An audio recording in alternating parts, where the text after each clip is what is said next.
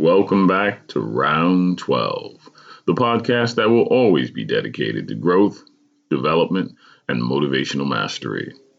I am your host, Sensei Roger B. Hamilton. Thank you for joining us again today for another episode of the Round 12 podcast series. Let's go get it. Truth is stranger than fiction.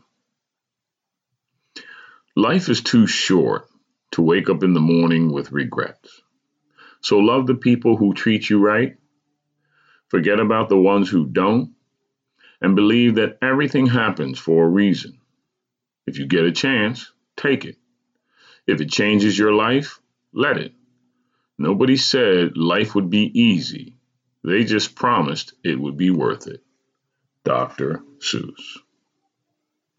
You know, it's not the destination or even where you emanate from that matters most. It's the grandeur of the journey and all it has to offer along the way. It was 1977. I was 20 years old and still practicing karate. After studying and training intensely, I had since been promoted to yellow belt. Karate had started to replace wrestling as my life's only saving grace at the time. I enjoyed traditional Japanese martial arts immensely. When you watched me train, it was obvious that I was driven. Neither my fellow students nor instructors could help commenting on my enthusiasm and my intensity. I was still hanging on. Then, one afternoon, while I was casually hanging out at the park across from Parkside Projects, a neighborhood guy, Ronald Randolph, ran up to me. Ronald was 1 year ahead of me in school and had always been quite a muscular, athletic specimen. Unfortunately, though he kept his physical size, the drug-ravaged environment he lived in had reduced him to a part-time wino and part-time heroin addict.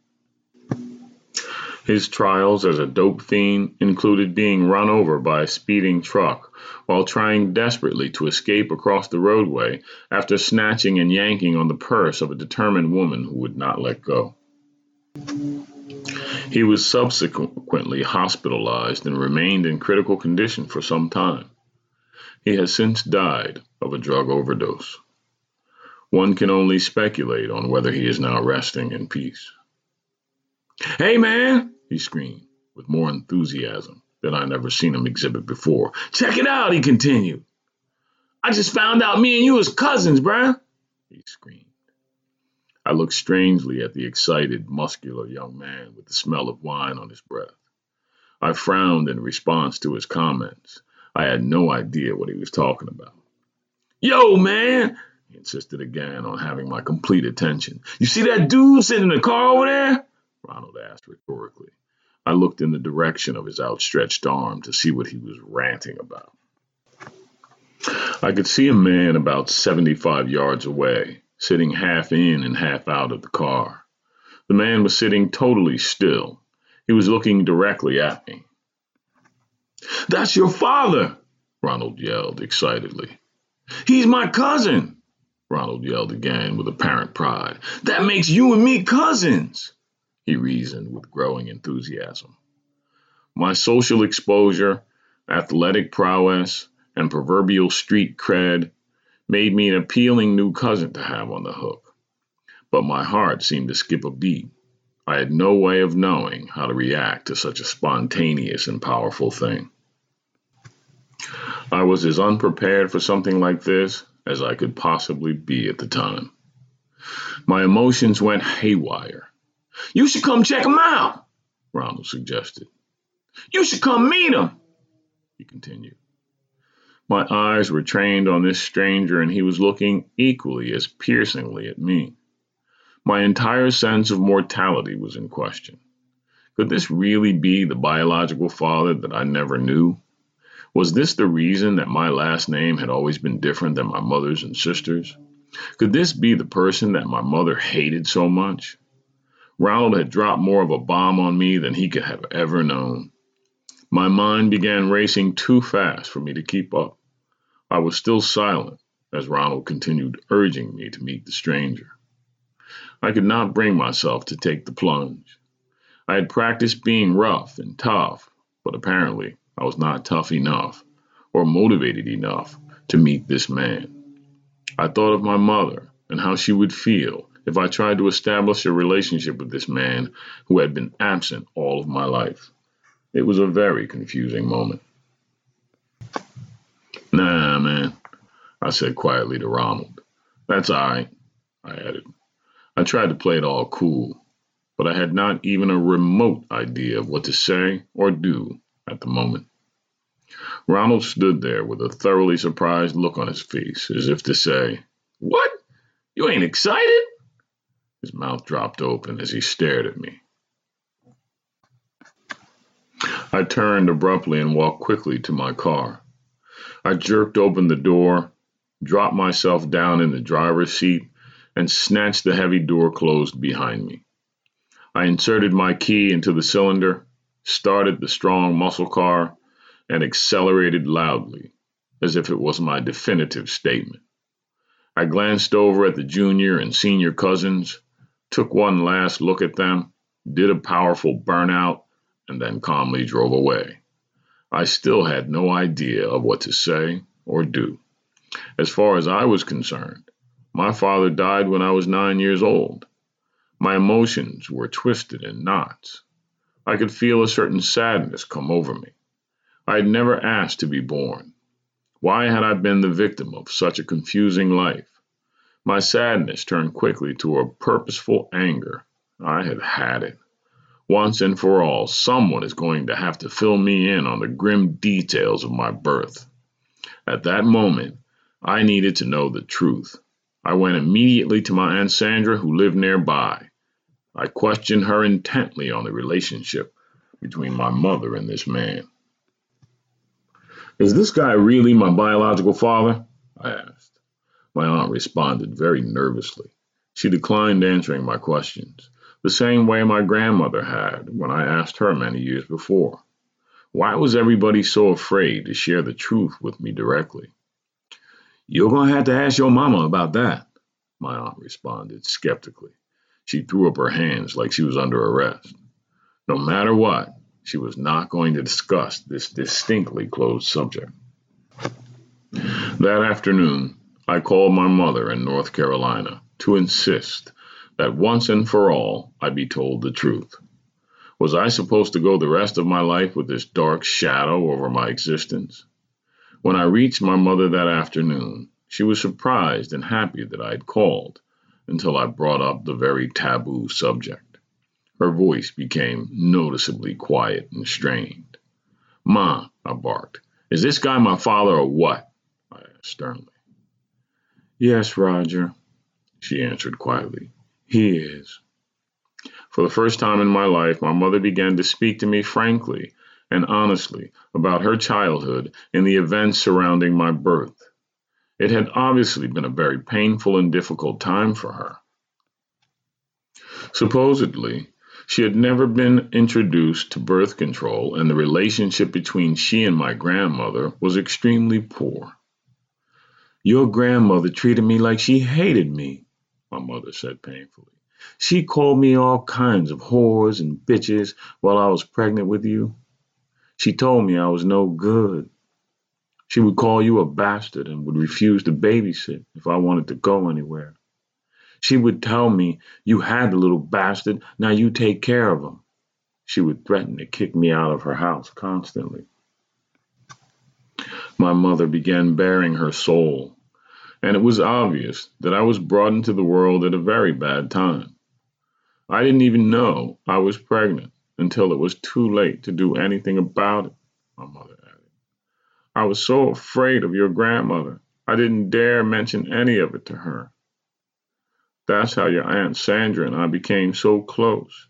She and her mother had always come to my aid when I needed someone. They seemed to be the only ones who cared about me. Your Uncle Bebop always got whatever he needed. Mama Hattie loved him," my mother punctuated.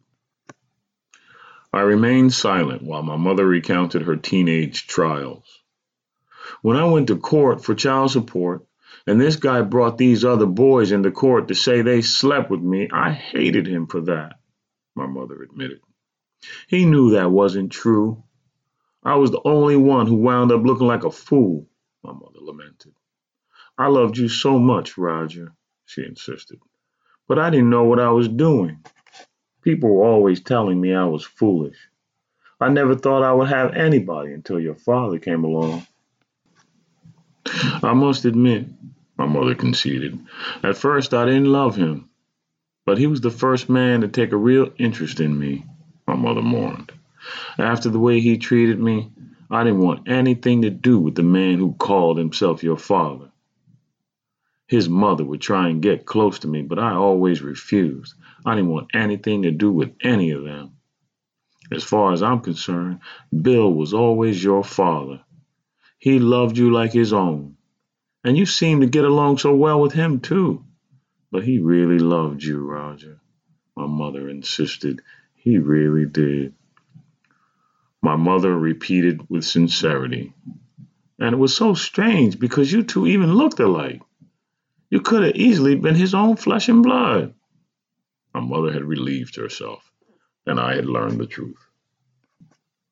When we finished our conversation, I wasn't sure if I felt better or worse, but at least I knew the truth. I had gained some level of credence. I now had the tools to understand my mother much better. But I had a lot more work to do before I could regain some of my lost self-esteem. I was 20 years old, and it was as if my life had just begun. Nobody, including my mother, could ever know how difficult it had been for me to keep it together. Between the severe whippings I had received over the years and the alienation, combined with the illness, household chores, and delinquency, I had no profound sense of love and belonging. I had held on, but I really had no idea how.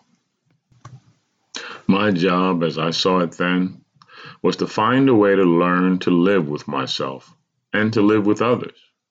It was around this time that I had a startling encounter with a ghost from the past. One afternoon, a girlfriend of mine and I were about to walk into a local grocery store. We were about 15 feet from the entrance when I heard a loud voice yelling my name. "Roger Bush! Roger Bush!" The voice bellowed. I looked in the direction of the voice and I saw someone who caused instant alarm inside of me. Oh no, I thought. I don't want any more trouble right now. The person behind the voice began rushing toward me. I looked at my girlfriend and sort of pushed her aside. My gesture indicated that I was about to become involved in another street fight. The huge, leather-clad man with long black hair was extremely excited. My body tensed for the fight. I had not seen this guy in a very long time. The guy was James Hawk, the same fellow that I'd beat up, chased out of high school as a freshman, and he never returned. He had gotten so big it was hard to recognize him. I dreaded it, but I was certain that I was going to have to hurt this boy right then and there. As he grew nearer to me, I realized that he was not alone. With him was a young lady who was obviously pregnant. I didn't know what was happening, but I was not going to let this fool hurt me. Suddenly, Hawk started tugging on the lady's arm, pulling her toward me. A pronounced frown came to my face. I wondered, what the hell is going on here? "There he is!" Hawk screamed again, while looking at the young lady. When the two finally reached me, I was frozen in place, ready to rock him. "Roger Bush!" Hawk said again, now standing right next to me. "I want you to meet my wife," he said excitedly. I don't have to tell you, I was flabbergasted. This was the last thing I expected. "Honey, this is the guy I was telling you about," he said with wide-eyed excitement. His wife looked extremely indifferent as she gazed directly into my eyes. "This is the guy who saved my life," Hawk announced. I was really confused now. He and I had never gotten along. How had I saved his life? "I wanted to say thank you," my teenage nemesis offered. He was smiling from ear to ear.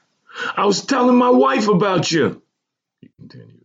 I told her how you kicked my ass and made me quit school. I was trying to be a badass and you straightened me out. I must admit I was in total shock.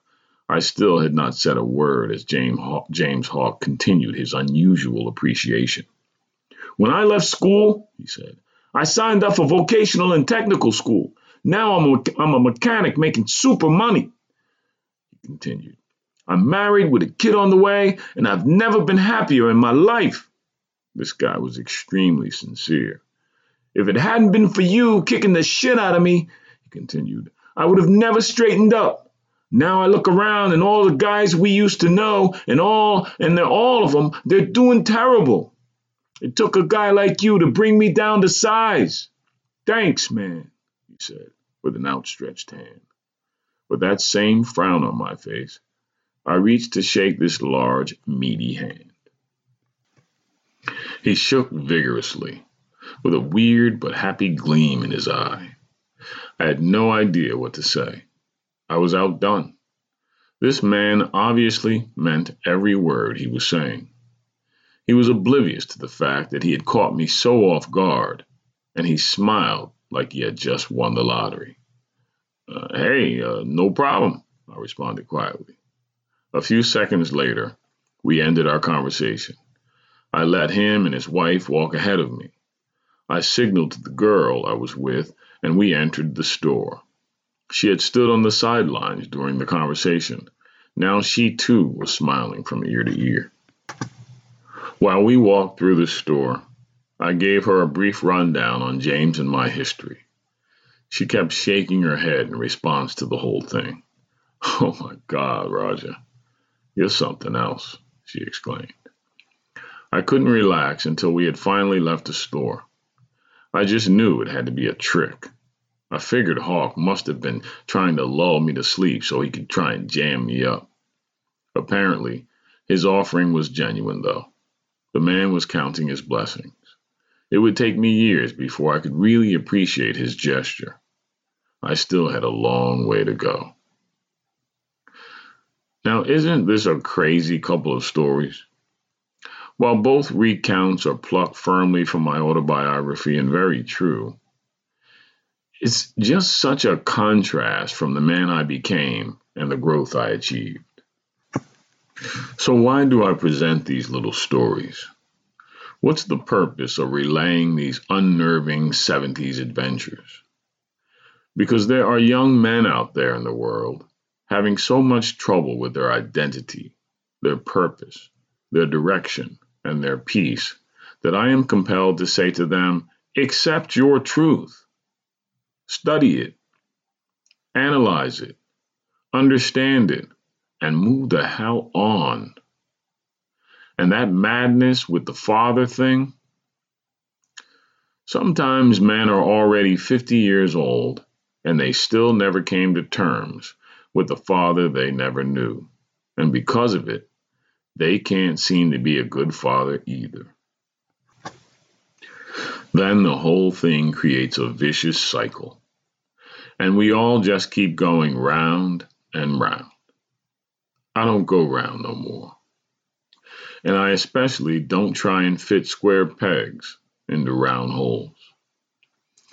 Man, some of the most fortunate things that I have ever encountered in my entire life were the events of challenge and change. Challenge molded me and tempered me like steel. Then change forced me to see things more clearly, accept new circumstances, and make the adjustments to get through them. I love this stuff, man. I am as grateful for the confusion as I am the clarity. And you, my brother, you, my friend, can do it too. So maybe you already know that. Maybe you don't need anybody telling you to press on. But just in case this dialogue has a positive bearing on you and adds some insight and camaraderie to your challenging existence, then cool.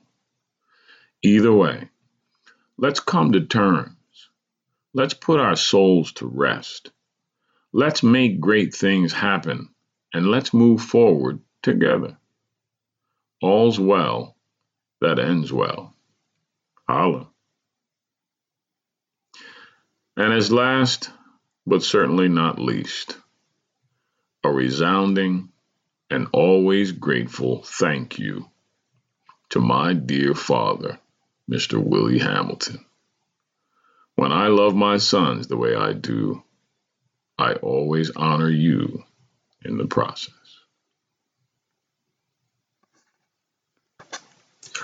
Thank you for joining us again today for another episode of Round 12.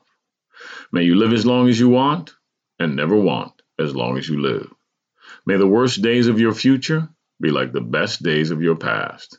And may you continue to answer life's bell every time. Until we meet again, time!